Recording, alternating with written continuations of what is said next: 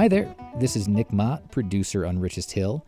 This season, you've been hearing all about what mining meant for Butte, the toxic legacy it left behind, and about sprawling efforts to clean it up that have spanned more than 30 years. And this week, something big is going to happen.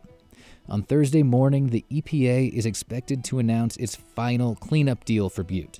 It's a huge agreement, more than a decade in the making, and it'll decide what happens in Butte once and for all. Now we'll be able to start answering some major questions about the fate of the epicenter of the largest complex of Superfund sites in the country.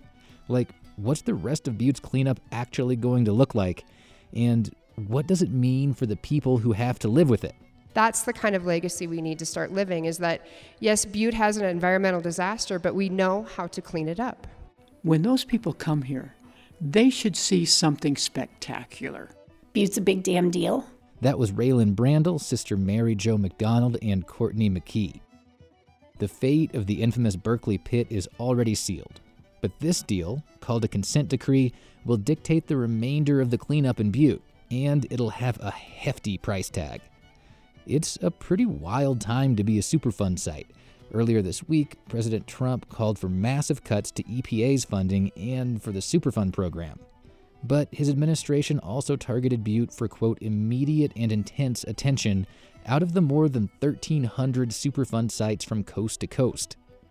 This, quote, significant announcement will be made Thursday morning at 11 a.m.